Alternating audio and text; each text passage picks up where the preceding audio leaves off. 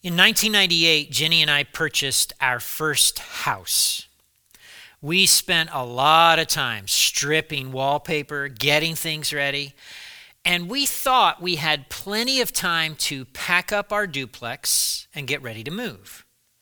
Only that year, there was a shortage of moving trucks. In fact, there were no trucks available.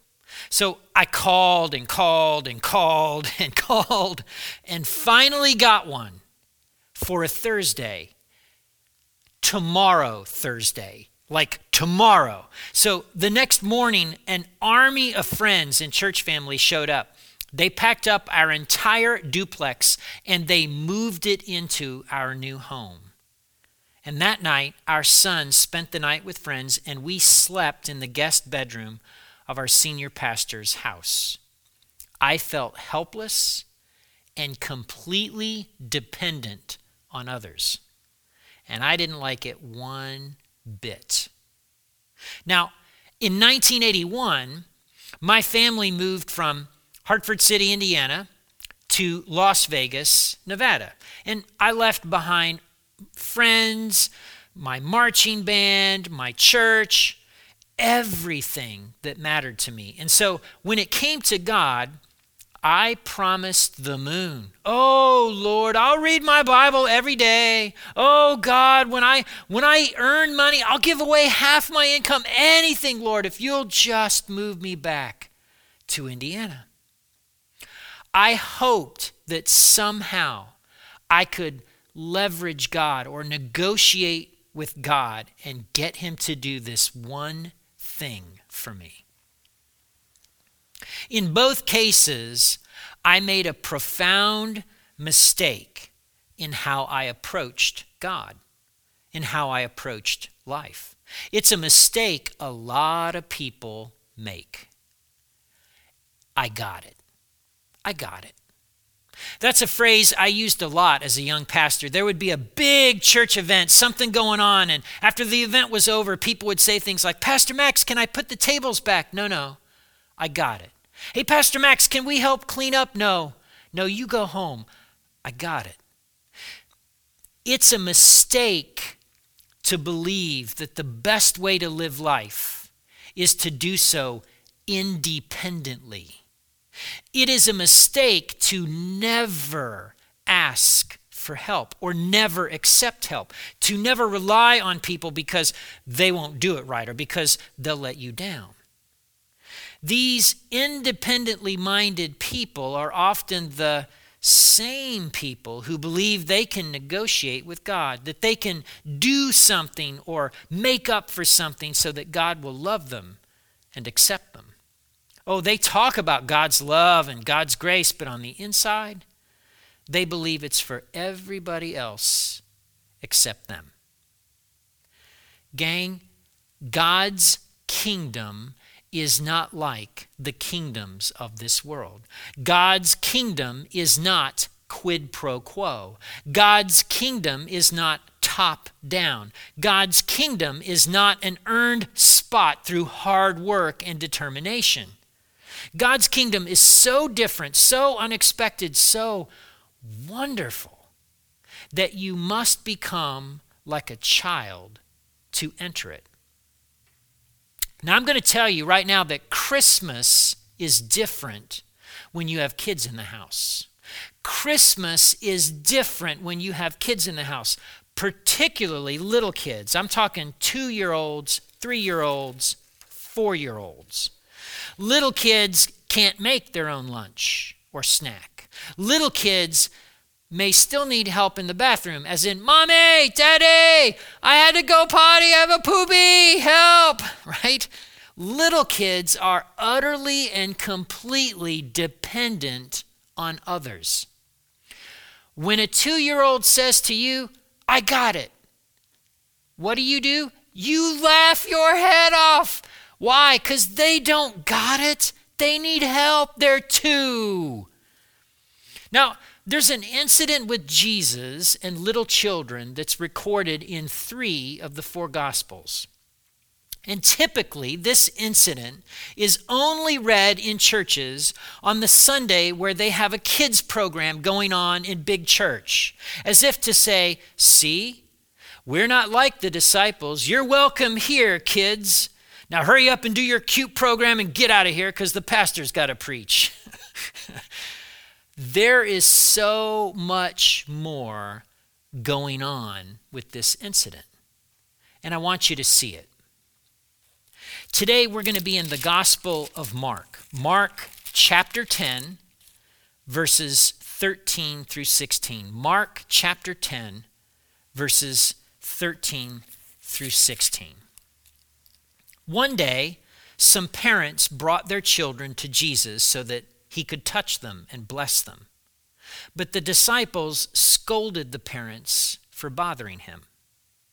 When Jesus saw what was happening, he was angry with his disciples. He said to them, "Let the children come to me. Don't stop them, for the kingdom of God belongs to those who are like these children. I tell you the truth.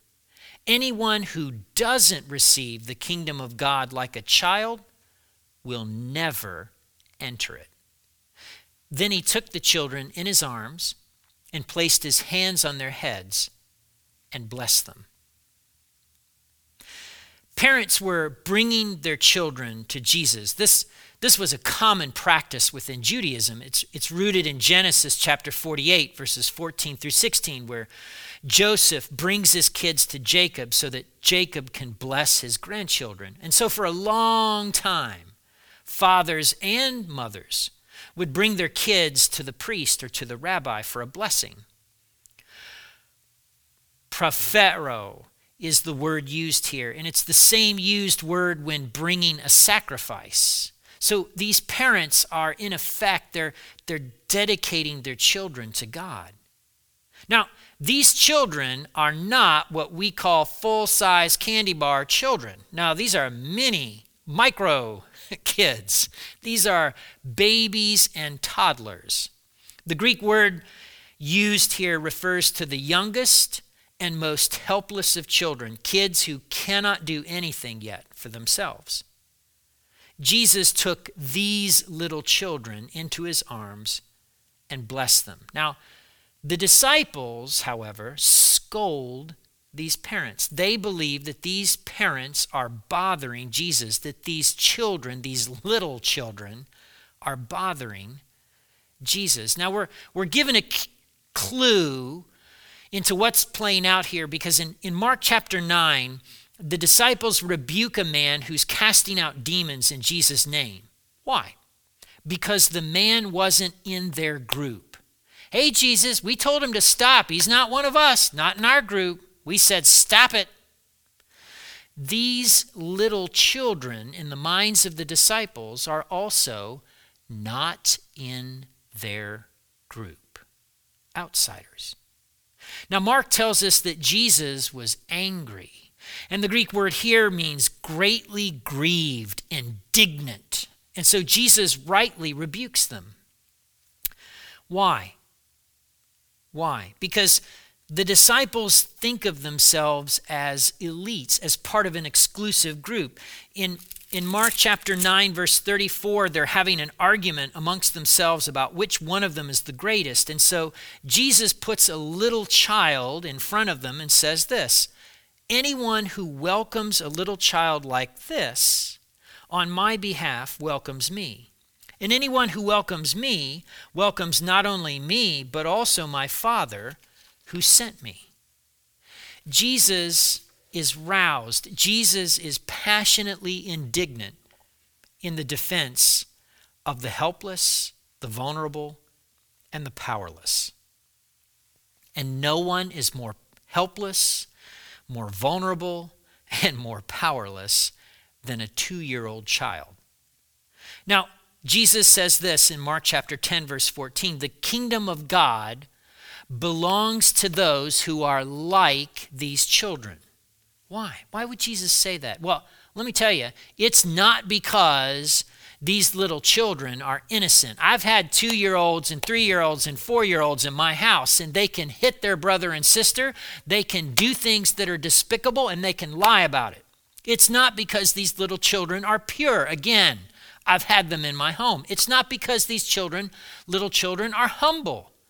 I had one kid that was referred to as precocious for the longest time. Precocious and humility do not coexist peacefully. They're opposites. And it's not because these little kids are perfect little angels.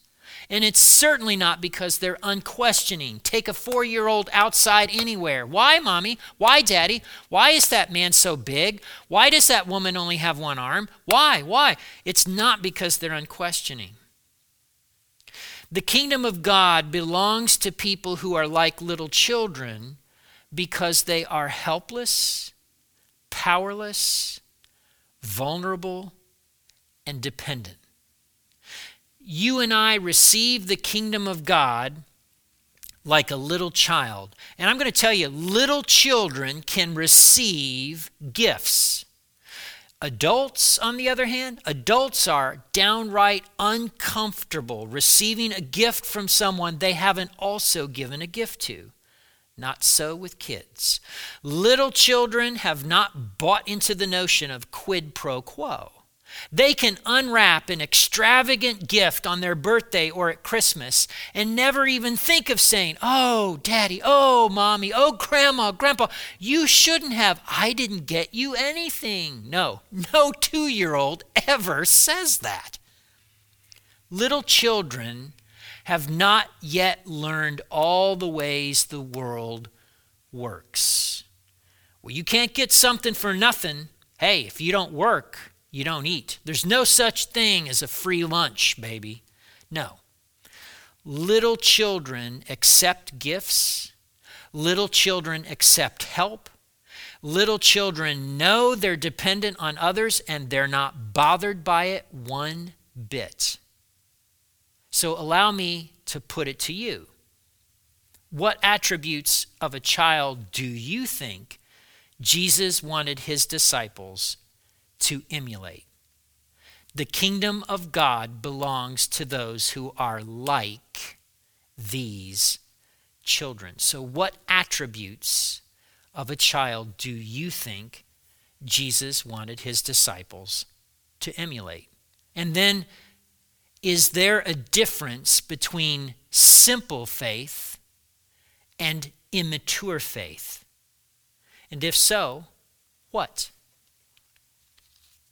Allow me to offer some practical ways for you and I to take this home. First and foremost, you don't get to decide who's in and who's out, who's worthy and who's not worthy of the kingdom of God. In this season of 2020, many of us want to hold some people in contempt. It may be the anti-maskers or the mask Nazis. It may be the pro-Trumpers or the baby killers.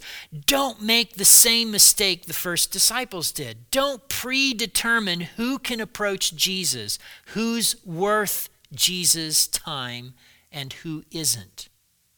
You don't get to decide who's in and who's out. Secondly, acknowledge that receiving help is every bit as spiritual and good and godly as rendering help. Let me say that again. Acknowledge that receiving help is every bit as spiritual and good and godly as rendering help.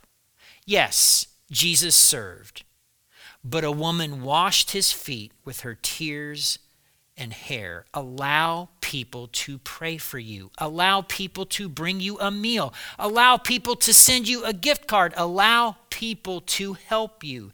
It's an opportunity for someone else to be the hands and feet of Jesus. And it's an opportunity for you to acknowledge that sometimes you don't got it. And you know what? Sometimes you don't. And that's okay. Third and lastly, some of all y'all need to stop bargaining with God. As in, I'll go to church regularly when I get my act together. I'll serve when I've read through all the Gospels. I'll get serious when. Listen, God has already done enough through his Son, Jesus Christ. You don't have anything to offer. You cannot earn or deserve this gift. You cannot pay it back. So what do? What do? Open your hands, right? Unless you're driving a car, open your hands. Palms up right now. Open your hands. You have open hands and an open heart. With the posture of a 2-year-old on Christmas morning receiving a gift, all you do is you say, thank you. Thank you, Daddy God. Thank you. Some of you just need to stop bargaining with God. Back in 2013, we had a dear friend die from a pulmonary embolism. We couldn't afford the airfare to fly from Kentucky to Arizona. You guys at Generations Community Church, you raised the money for us to go. And so we came home, but 10 days later, Jenny almost died from the exact same thing. And I'm going to tell you, as a pastor, I felt pretty helpless and completely dependent on others. Let me tell you something. God can do a lot with helpless and dependent. God can do a lot with helpless and dependent. Why?